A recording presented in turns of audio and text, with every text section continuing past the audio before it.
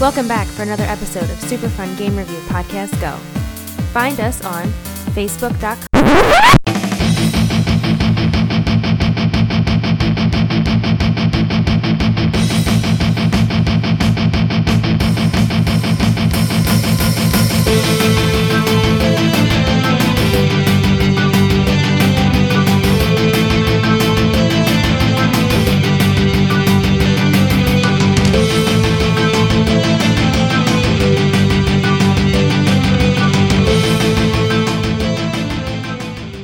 Welcome back for a special episode of Super Fun Game Review Podcast Go! Well, that was kind of quiet without my fellow podcasters here. So, if you haven't picked up, I'm going to be recording solo today. I took on a special little project that I wanted to do. We don't typically do PC games, but I came across a title I just could not stay away from. So, just to spice things up today, I decided, though they're not in the room, I figured I'm going to add my fellow podcasters into the episode just for a little lighthearted entertainment. Isn't that right, Clark? Fucking bitch. Why don't you introduce yourself, Clark? How's it going, everybody? Mr. Ralph. All right, well. Welcome to the show, Steve. So, announcing the game of the day. This is a JRPG-style game that I came across at Too Many Games. It's titled The Great Gaias. By the way, you'll notice our intro song is changed for just this episode. I reached out to the composers for the game, and I got permission from Brian Davis to use some of his tracks in the episode. So this will be an interesting experience, and I can actually share some of the music from the game, which is a fantastic soundtrack. So whenever we do the transitions into the different segments this episode, I will be playing a short clip from some of my favorite tracks in this game. All right, so real quickly, let's do my initial impressions. So I came across this booth at Too Many Games. I mean, we spent the whole weekend just kind of roaming around, talking to vendors, and if you go back and listen to our episode, some of the developers that we met, we did interviews at Too Many Games. But this is one booth I came across that really caught my attention right off the bat. Being a longtime fan of JRPGs, and I just saw the style of the game, and I was like, that is probably something I would really enjoy. Over the course of the summer, I was looking for a new game to play. I had some vacation time to use. In the back of my head, I was like, should I pick up that game? And it was something I wrestled with for a little bit, but ultimately decided to dive in, give it a shot, and I gotta say, it's one of the best games I've played in a long time. It just instantly took me back to some of the early JRPGs that I played. As we pick apart the game tonight, I think it's apparent you can definitely see the inspiration of some of these earlier titles. But we'll get to some of those points in a little bit. So the one thing that they were promoting at their booth at Too Many Games was that there was 17 playable characters. And something that's always driven me nuts when it comes to RPGs like this is, for example, I guess if you get to a certain point in the storyline and it potentially locks certain things out, like maybe you can't do this quest anymore because you've progressed too far in the storyline. So I was trying to dig into the game, like, is it possible to unlock all these characters in one playthrough? So they were trying to answer my questions without giving too much away of the game, because as you'll find out later this evening, there is a certain character that you can unlock later in the game, but it really ties into the story of this game and the ultimate ending to this game. And they were trying to answer my questions without giving too much away from the game, and I do respect that. But before we get into game development here, why don't we listen to one of the tracks from the game?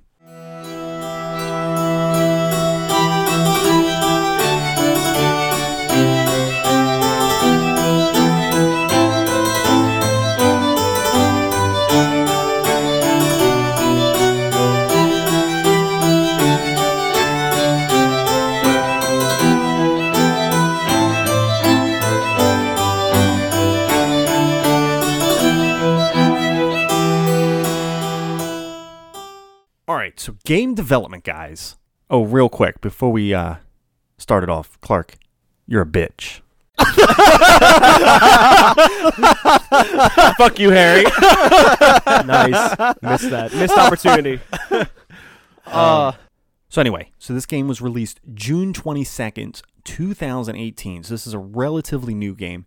It is released on Steam, but it's not on any platforms. Again, we don't typically do PC games, but I couldn't deny doing an episode on this game. I just fell in love with this game right away. Cool little experience for this episode. I did reach out to the developers of the game. So this was developed by Horizon End, and it was produced by Brian Swan and Matt Papalardo.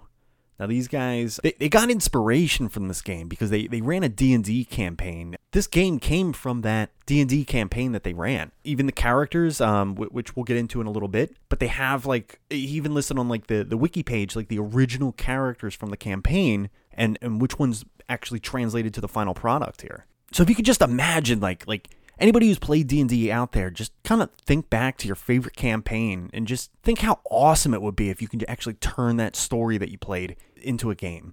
So what's really cool for this episode, I did a Q&A with the developers of the game. They got back to me with answers to my list of questions, and I figured we should go down the list. I could share some of this information that I learned with you, and I'll make sure I post this on the Facebook page as well so you can take a look at the physical copy. So the first question I asked was, so you mentioned that most of the characters were from a D&D campaign. Where did you get the inspiration for the non-campaign characters? And he said, through our world-building efforts and advancement through our various campaigns, I had time to work on the more important NPCs while writing quests based on where the characters were going. I always enjoyed culture and architecture, so it is easy to draw inspiration from actual human history. We have run the homebrew twice before beginning the Great Gaias JRPG, aiding in further developing details about characters and landscape. So basically, they joked about making a game based on some of the games that they grew up to love, and it just, that joking around actually turned into a realistic idea. So I did ask, what were some of the biggest challenges creating this game? And it boiled down to, there was a lot of challenges along the way, but I was told that marketing is the hardest aspect for this. So I proceeded to ask, how did they find the composers for this game? Aaron Krogh and Brian Davis, which I also reached out to and got responses from. They said they listened to hundreds of composers on the internet, and finally they stumbled on these two, which they felt could breathe life into their story.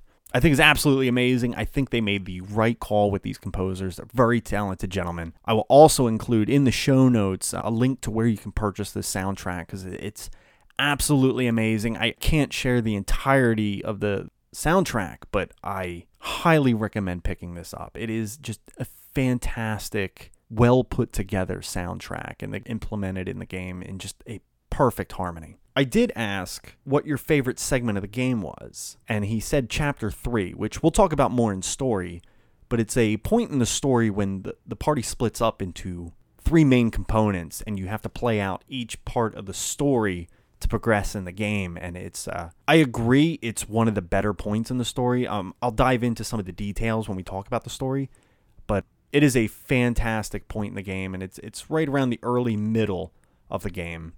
And that's when I feel like the game really shows its true colors and what it's meant to be. I did also ask, what are some of the regrets with the finished product? And the only regret that came to mind was that certain things had to be cut just to stay on the time frame of development of this game. I think there was supposed to be an expanded bestiary and I guess a more fleshed out crafting system in the game. Again, there's also a side quest in this game called Build Your City. It's a very, very lengthy part of this game. I know they've fixed certain things along the way to make it a little bit easier, but nonetheless, it is still a long portion of the game to complete this side quest. So again, I'd like to thank Brian Swan and Matt Papalardo for actually reaching out to me. It's such an honor to talk to you guys and get some information on the inside about developing this game before releasing this. So thanks again, guys. I hope you enjoy the episode.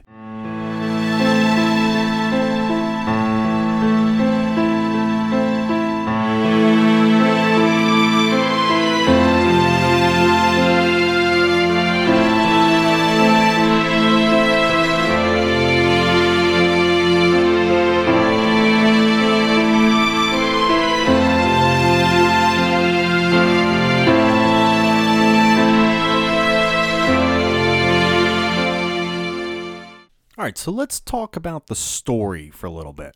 Now, fair warning to anybody getting into this game, it is a very long story.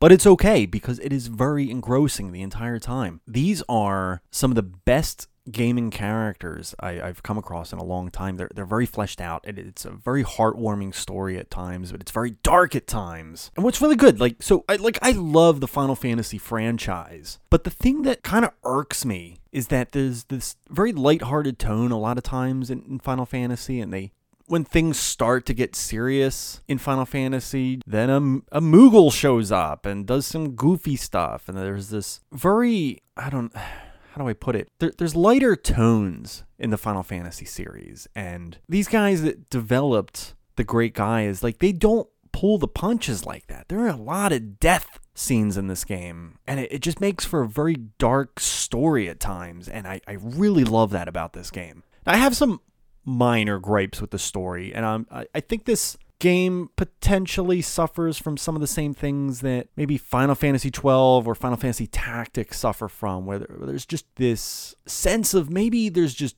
too many named NPCs. I know Tactics especially, there's just so many NPCs involved in this political conflict that you sometimes forget who somebody is when they pop up later in the storyline. And there are times when characters would jump on the screen that the game almost expects you to remember, but I don't know, I was overwhelmed at times with how many characters there were, and therefore, I guess, lost some impact on some of these scenes. But overall, I gotta say, it's a fantastic storyline. Like I said, it's very dark, and I know the creator said, Chapter 3 was one of his favorite segments of the game, and I absolutely 100% agree. And it has a very Final Fantasy VI feeling when the characters all get split up, but yet you play these 3 distinct, well fleshed out, character building segments in the game. And same thing here, there's a time when the one character, Potts, who is with Elena at this segment in the game, they go off and do their thing, very similar to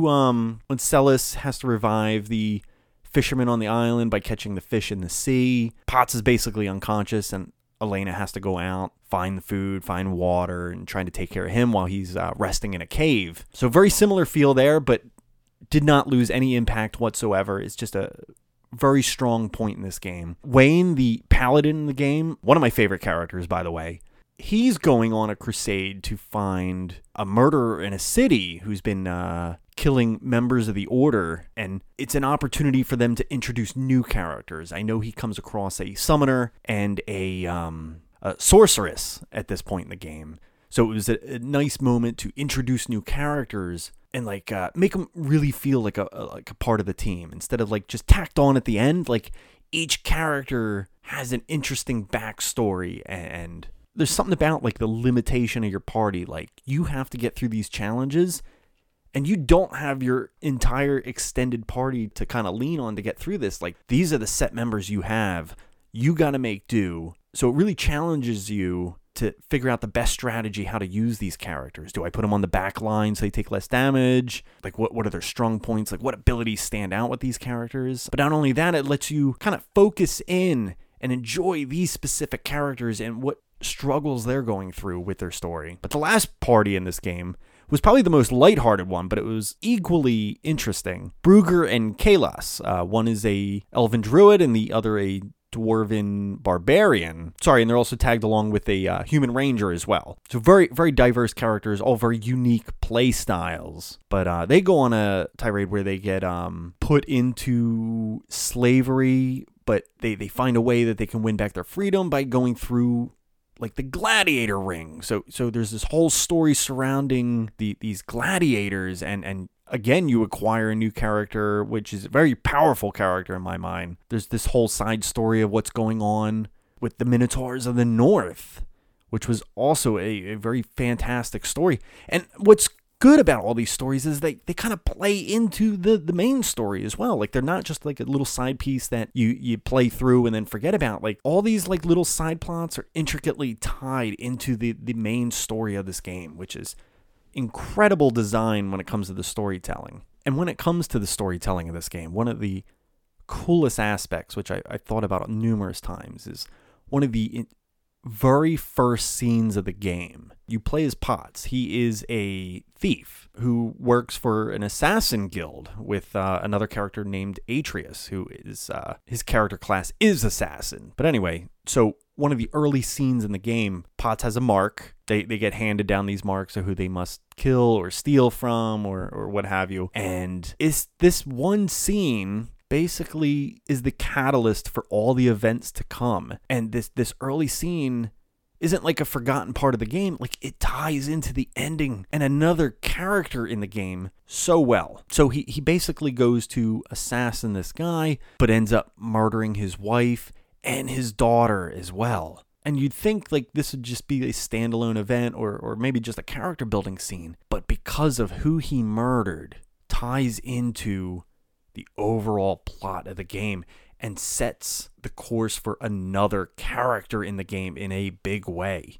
Now, again, I typically we do spoilers and everything within the story segment of games, and there will be some spoilers, but I don't want to spoil every little detail for you guys.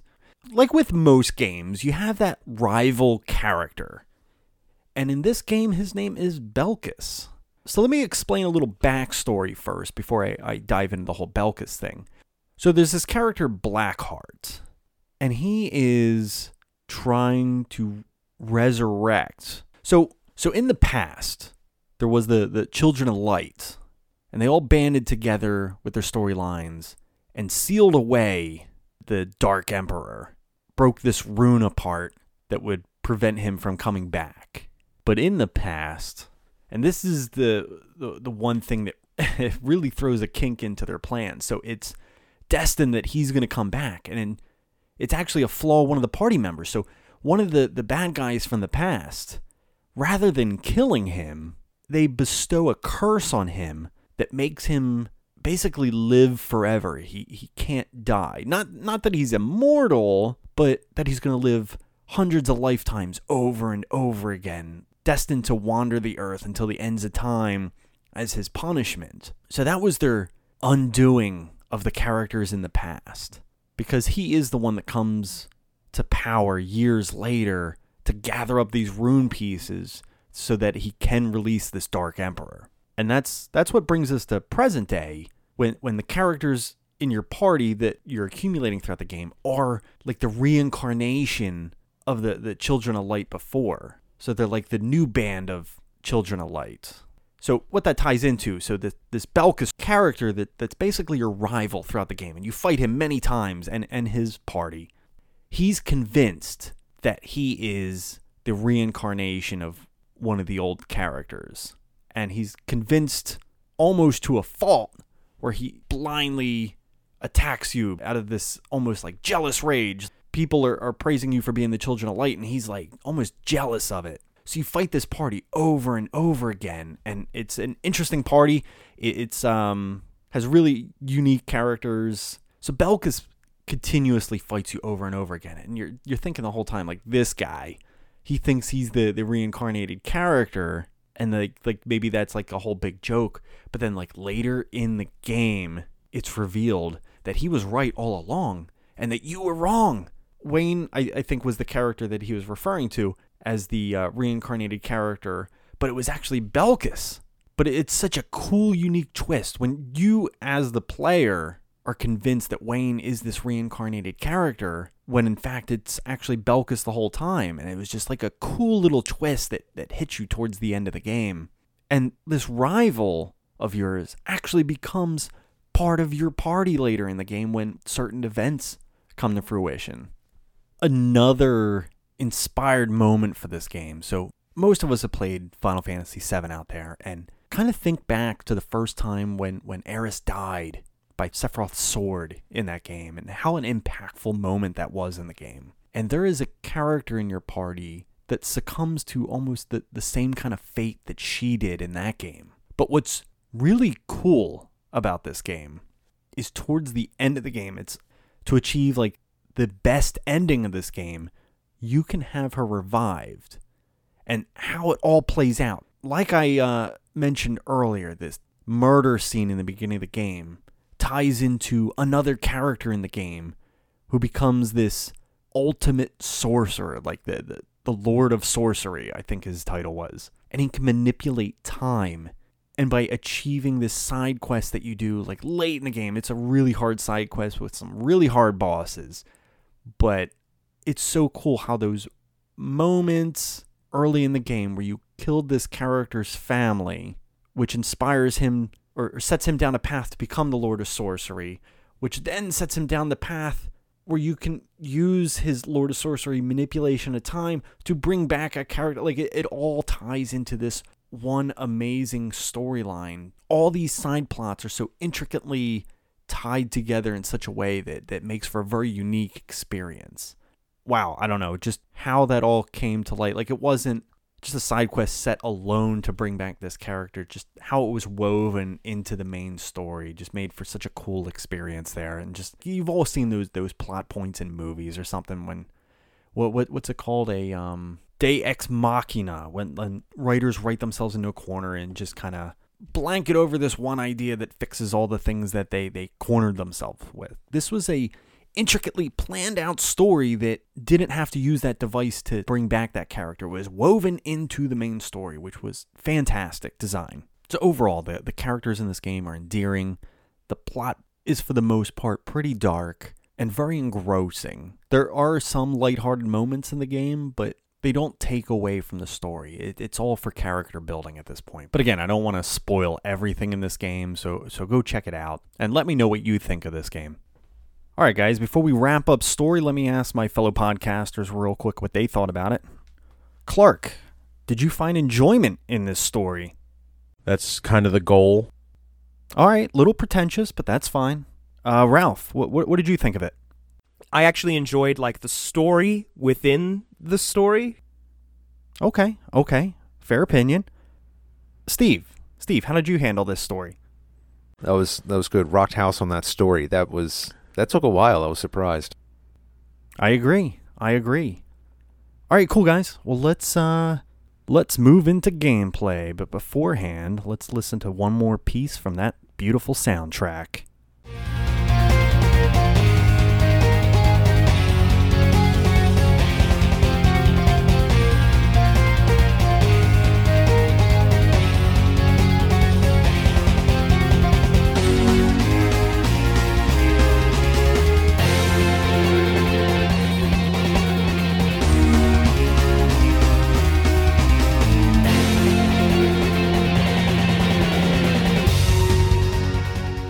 All right, so let's talk about the gameplay for a little bit.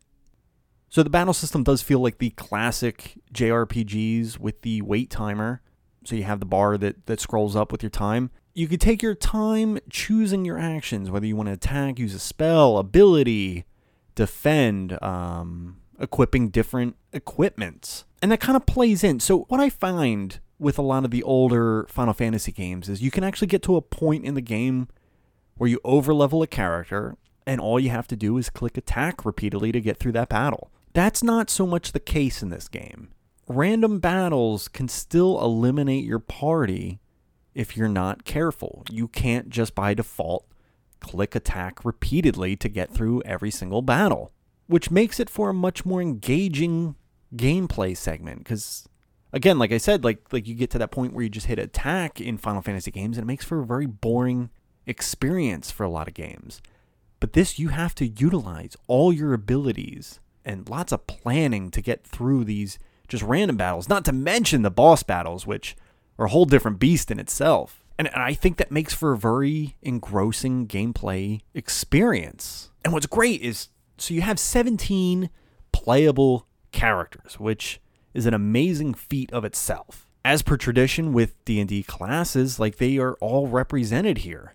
So I'll just go down the characters real quick. You have Potts, the human rogue, Atreus, the human assassin, Virgil, the human wizard, Kalos, the elven druid, Brugger, the dwarven barbarian, Elric, the human ranger, Elenia, the human priestess, Griswold, the human cleric, Wayne, the human paladin, Quaithorn, the human conjurer, Fury, the human sorceress, Agramed, the Syrian gladiator, Valdrek, the human spell sword, Celia, the elven alchemist, Hero, the human dragoon, Belkis, the human fighter, and Adele, the human engineer. So what's great about these classes, like some, obviously they use magic, some use more abilities, some are more adept for healing, some are more your damage dealers, some are your tanks, like there's so many different party members, and for a good portion of the game, you are limited to what characters you can use in your party.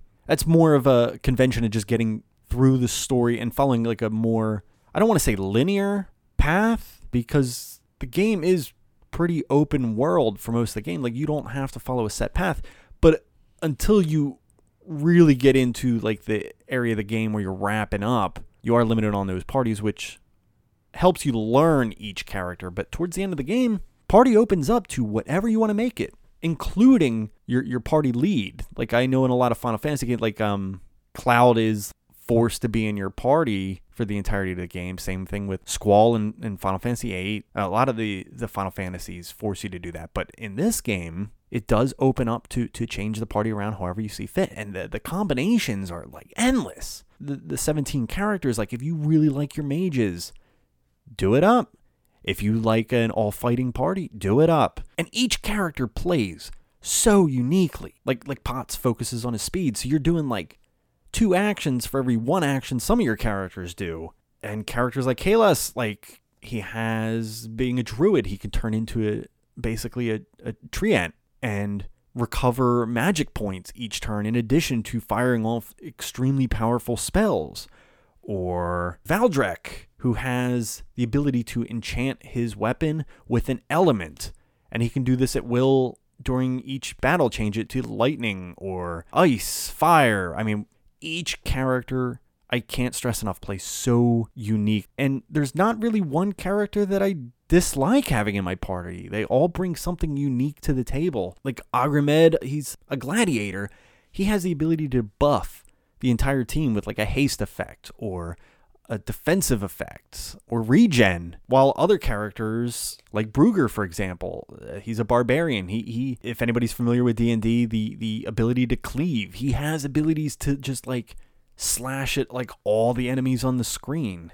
Your assassin character has the ability to just kill a character. And in some games, like abilities like that, like the really powerful abilities have no effect on bosses. Like a lot of the really powerful effects in this game aren't just like branded as ineffectual against bosses. Summons are in this game. There's a character that can do summons. You have to track those down. Your healers, now there's I guess like 4-ish healers, and you have some backup healers. So depending on your playstyle, like the cleric, he can take a beating, the high defense, and he can wear heavy armor, and there's your healer. Or you also have your healers, like I mentioned, Kalas, the druid. He can heal, but he can also dish a lot of damage. Or the human priestess character, Elena, she has the ability to put like a resurrection ability on you. So if you do drop, boom, you just pop up without needing a revive spell. And like cool abilities, like with the Paladin Wayne, he has this ability where he charges.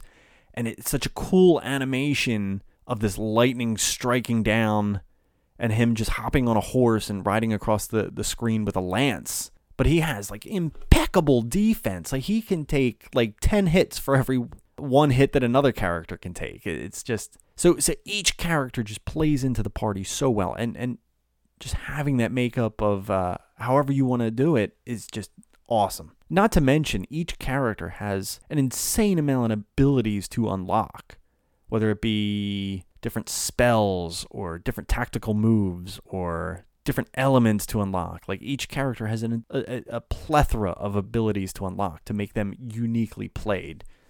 So there isn't like a copy and paste character. There isn't 2 characters that play the exact same. They all have their strengths and their weaknesses. So making a balanced and effective party is totally in your hands. Now, I did mention it is open world. Such a retro throwback. Towards the end of this game, you unlock the airship, which lets you just fly all over the world. And there's quite a few places to visit. There's a lot of hidden places to visit. So that open world experience, there's so much to explore in this game that you'll just find yourself going down numerous pathways off of the main story beats of this game.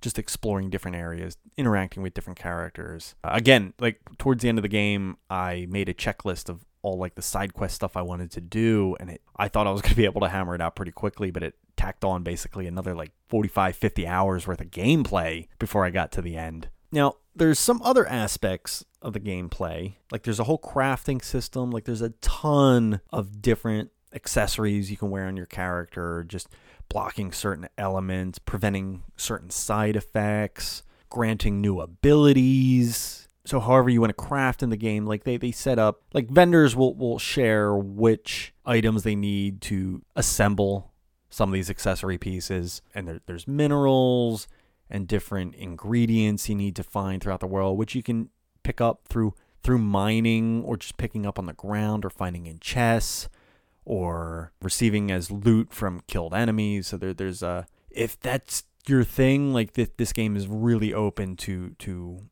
scrounging for ingredients to make up some of this ultimate equipment in the game. Now, certain things I find maybe not necessary to this game. There's certain attributes that made me originally think that this was more tied to D&D than I expected. So there's these abilities called like Disable Device and mining and lock picking. For example, if you walk over a square or a square on the grid that contains a trap, it rolls a d20 on the screen, and if it rolls high enough, you avoid taking damage from the trap. And then this skill grows up to a cap of 100. But it didn't... Again, same thing with mining. When you come across a rock that's glowing, you can mine it, get some ore, and when you come across a locked chest or locked door, you can lockpick. Same thing, D20 rolls on the screen. If high enough, it's a success. If it's low enough, you fail. The problem is it just seems extremely unnecessary. So the Disable Device is probably the most useful because if you disarm the trap and then you roll high enough, you get an item from it, or if you roll low, the trap affects you. It could hit you with a poison status effect or do fireball damage or something like that. But the other ones seem almost irrelevant. Like, for example, like the mining. So if you fail the mining, there's really no penalty. You just click it again. It's the same as picking up an item. It's just adding a d20 roll. And yes, if you hit a 20, you get more ore. But other than that, it just doesn't seem fitting in the game. Same thing with unlocking a chest. If you fail unlocking the chest, you don't lose the chest. You just do it again, which seems, again, unnecessary to the game. So another thing, this was a bigger gripe with the game. Early in the game, now I should mention, when I played this on PC, I plugged in a USB port controller. I didn't want to play with keyboard. I wanted to feel like that retro feel. So there's this puzzle early in the game where you're running through this labyrinth of rocks and this giant boulder is chasing you. And if the boulder touches you, it basically flashes up the game over screen because you instantly die. It is an extremely difficult point in the game, and it actually took me numerous amounts of attempts to get past this point in the game. And it was a very frustrating experience that almost added a puzzle platformer kind of experience to a JRPG game, and it just felt a little out of place because it was a difficult moment in the game, not like a boss fight or something, but because I kept getting stuck on rocks. Now, reading on the forums, it seemed like a lot of people got around that by clicking with the mouse because you wouldn't have to it avoided that accidental not hitting on the D-pad quick enough. You can just keep clicking on the map ahead to get through the area, and the character automatically runs to those specific clicks. So I guess playing with the controller put me at a disadvantage at that section of the game. And I hear they went back and patched up certain things with that, but at the time of playing that point, it was an extremely frustrating experience. And it's very early in the game as well.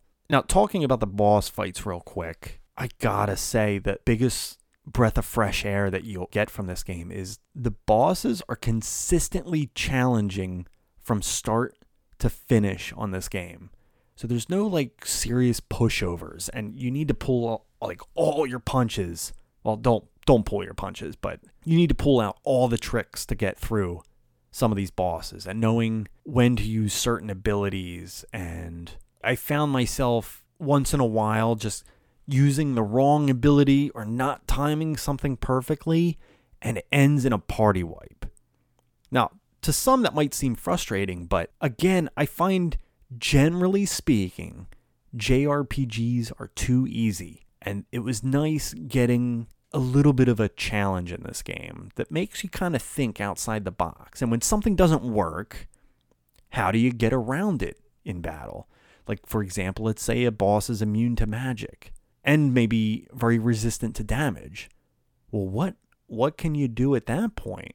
It could be as easy as finding a way to lower the defense on the boss and maybe increasing your character's speed so you're getting more hits in. Or I know certain bosses will have like a mass spell that hits everybody with a death spell simultaneously. Like, how do you get around that? Is it the equipment that you have to wear? Do you have to start somebody dead in the battle? And like, there's so many different bosses with their like neat little trick that makes you reevaluate the way you do battles in the game. And this happens time after time after time in the game to keep things fresh and interesting when you're doing these boss battles. And the challenge is real in this game. If you're looking for a very easy experience, this is not the game for you. But I find that the bosses are extremely rewarding in that sense. So when you finally beat that boss that has beaten you down so many times after so many times, it just feels so good to come away from that victory and start progressing in the story again.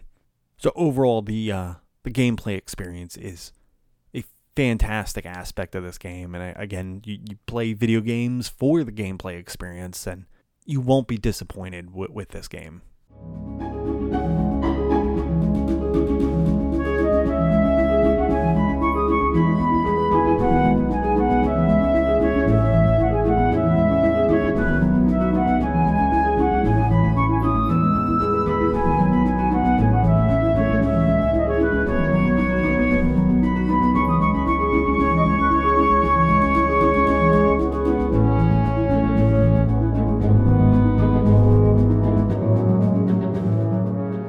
So let's talk graphics, guys.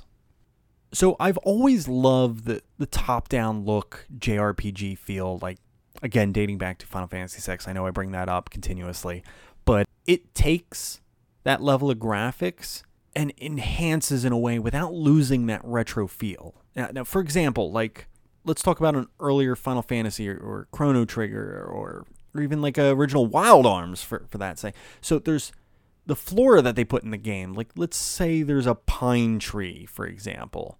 You'll see that same pine tree copy paste in some of those earlier titles. But what they do in this game, like when it comes to like trees and such, you find so many different variances of trees without losing that retro look.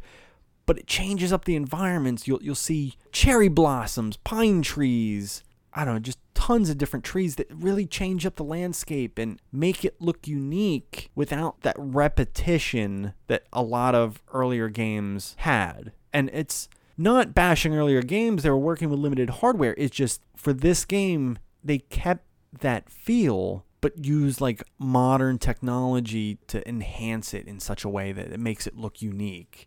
The towns look very charming in this game. Now, I will admit some of the bigger castles I find are very easy to get lost, but I like the look of the towns. And even when characters die, they'll leave blood stains on the map to make it feel a little bit more violent and dark and lived in. Now, one of my favorite aspects of the graphics of this game is the sprite work. Specifically, the main characters of the game. I like how they each look so unique in battle. And they have this like little like dance kind of thing. It's not, it's just their movement back and forth. It's only a couple different frames of movement within battle, but the way they move with certain battle themes that kick in, it just makes it look a little bit like they're dancing, which I think is hilarious and very charming. But the sprite work is top notch in this game. Now, I have some, I guess, minor gripes with the game's look. Now, number one, the enemies that you encounter in the game. I think there's a little bit of variance in some of the design. Like, some enemies look fantastic, but there's a couple that I think may have been early creations, and rather than being redone later in the game, were kept in the game. And there's one specific that stands out, and there's this goblin model that I don't think looks on par with the rest of the creatures in the game. At times almost looks out of place. So in my opinion, I would have cut that character from the game. Now, when it comes to spell use, the magic looks fantastic in this game. And one spell specifically, there's with the wind element, there's like a tornado spell and a gust spell. And just the way it looks fantastic. Like almost like 3-dimensional in a 2D world, and it just pops in such a way that looks so cool. And I'll try to post maybe like a small video of like a gust spell on the Facebook page just so you can see, but it looks awesome.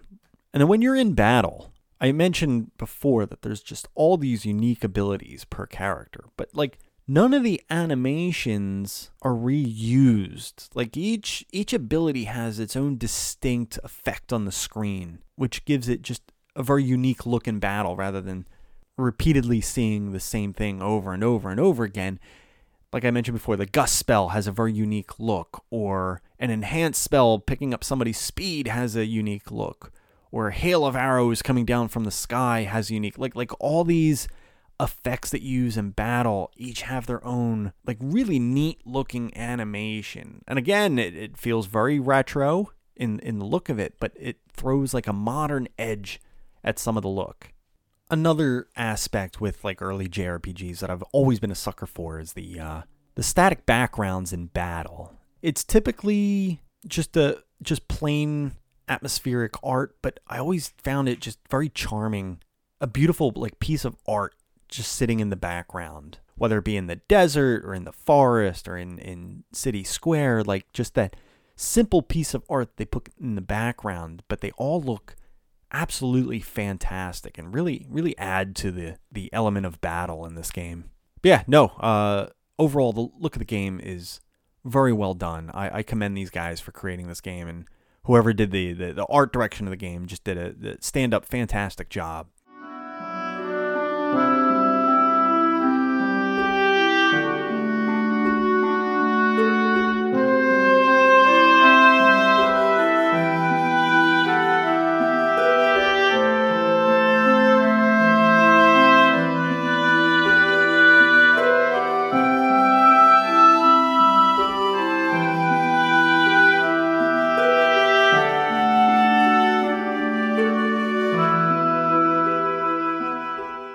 All right, let's take some time to talk about the music of this game. And I am extremely excited to talk about this part because I think this soundtrack stands out among almost every single soundtrack I've ever listened to in a game. And after putting in maybe 40, 50 hours of this game, I was like, I've got to own this soundtrack. Nobuo Uematsu, in his career in Final Fantasy, like he just knew how to hit certain melodies and music tone and just really know how to create masterpieces in early JRPGs. And with the newer Final Fantasies, like they're not bad soundtracks, but they don't leave any kind of like an impression on me or some kind of like song I can just like hum along in my head. This game caught me by surprise very quickly with the soundtrack. Some of the music feels just amazing in this game. Like, and I find myself like now that I'm playing the game and I've put so many hours in, like when certain tracks or like certain battle themes kick in, like I can just like hum along and like really get into it, and playing drums on the edge of the desk, and just a fantastic experience. Hopefully you've enjoyed the tracks I selected to play this evening up until now in the episode. I'd like to dive into a couple more in this segment, but again, I did reach out to the composers of the game, Aaron Krogh and Brian Davis. I can't express my thanks to these two gentlemen enough for responding back and giving me a few words to use on the podcast this evening. So again, I did another Q&A. Let me just kind of breeze through some of the questions, and I'll share some of their responses here. So both of them agreed that working with the creators of the Great Gaias was a fantastic experience, and they're very excited to continue working with them on their next title as well. I don't know all the details behind it, but halfway through the project, Aaron Krogh had to step down, and that's when Brian Davis stepped in to finish the soundtrack. So half of the soundtrack is created by Aaron, and then the other half by Brian. They both did a fantastic job on this soundtrack. There's not really one track that I'm just disgusted with. Like, all of these pieces are just so well put together, really represent the scene that's going on in the game. And I even mentioned to him, like, I haven't heard a soundtrack this well-rounded since Final Fantasy VI. And I know that's saying something, but I think it is well-earned in this game. Like, these guys they knocked it out of the park with these tracks. Again, I'm going to leave links in the show notes. Go check out this soundtrack. I purchased it online for $10, and it's worth every single penny.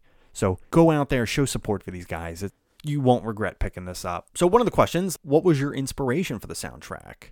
Obviously, they said Nobuo Uematsu, and you could kind of hear some of that inspiration in a few of the tracks that I've played. And one of my favorite tracks, it's titled Blackheart. And when you fight Blackheart in the game, this song kicks in, and it's just such an amazing piece. And like, three of the things I'm guilty of loving in music are, one, like choir backup vocals. You know, something that sounds like, oh, I'm sorry, guys. Was that not good for you? Ralph, why don't you show what you got? All right, well. Steve, you want to go at it? No. Come on, Steve. Don't be your usual bitch-ass self. All right, everybody together now. All right, yeah, that's what I thought. And moving on. But I'm also a sucker for like a sick guitar solo.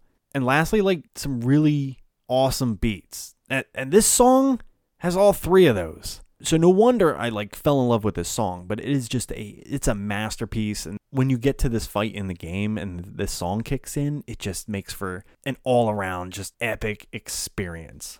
So I asked, like, how long did this soundtrack take to produce? And when Brian Davis came onto the scene, he said, like, when he picked up doing the second half of the soundtrack, that it still took a little over a year to develop. And where some songs would come very quickly, the one song that he spent a numerous amount of time on was one of the last tracks on the soundtrack called Ascension. And where he said certain took a couple days, this took weeks to produce. He took some inspiration from Uematsu's One-Winged Angel.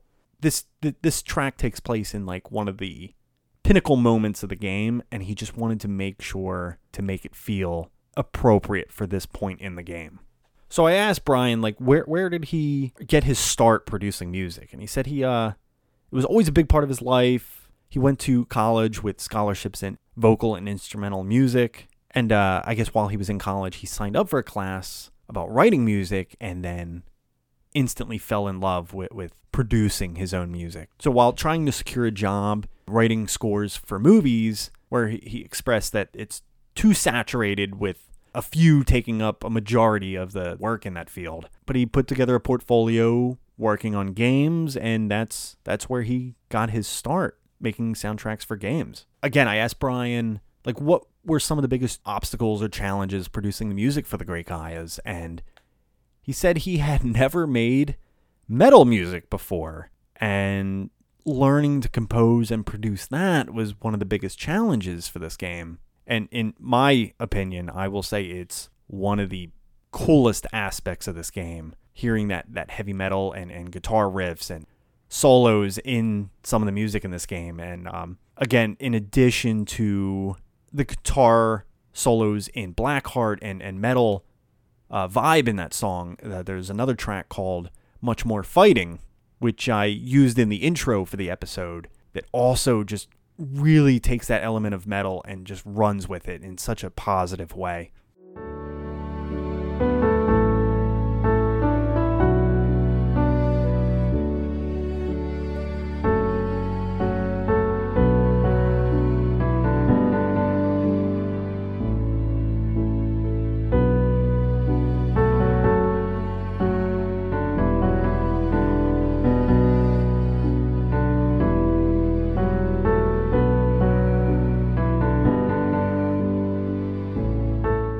Alright, so for my final thoughts, I'm going to read the exact review I left on Steam for this game. All you fans of JRPGs out there, take a few moments with me and ponder over the greatest titles you've played. For me, I was captivated by the battle system of The Legend of Dragoon. in love with the characters of Final Fantasy VI, charmed by the world of Earthbound, and humming along to the beautiful songs of Final Fantasy VII. Imagine the greatest aspects of all your favorite JRPG games wrapped in one beautiful work of art. And that art is the great Gaias. JRPG games seem like a thing of the past, as the first-person shooters and action RPGs take the spotlight. Thankfully, creative minds with ambitions to continue this genre still exist. I haven't enjoyed a game to this extent in a long time, and when I say I enjoy, I have 130 plus hours logged to prove it. The storytelling is top-notch, with endearing characters and tragic villains. Even the side quests, and boy are there a lot of them, all intricately tie into the overarching story. The combat is strategic and difficult from the beginning to the end of the game, with a plethora of bosses and mini-bosses, each with unique quirks to make you rethink your strategy. Even the random encounters challenge you to remain engaged, unlike some Final Fantasy games where you can easily hold down the attack function. The soundtrack for this game is produced by two of the most talented composers I've listened to in gaming. This soundtrack is a must-own masterpiece and rivals that of Final Fantasy VI, and I don't say that lightly. This game will never get the same level of attention as a AAA mainstream title, but deserves it for its quality and quantity of entertainment value contained. I've seen many criticize the $29.99 price point, but with so many games on the market today flooded with microtransactions to make a quick buck, or games with multiple packages of DLC, I'll pay $30 any day to get a full experience without worry of additional expenses. Alright guys, let's move in to the score.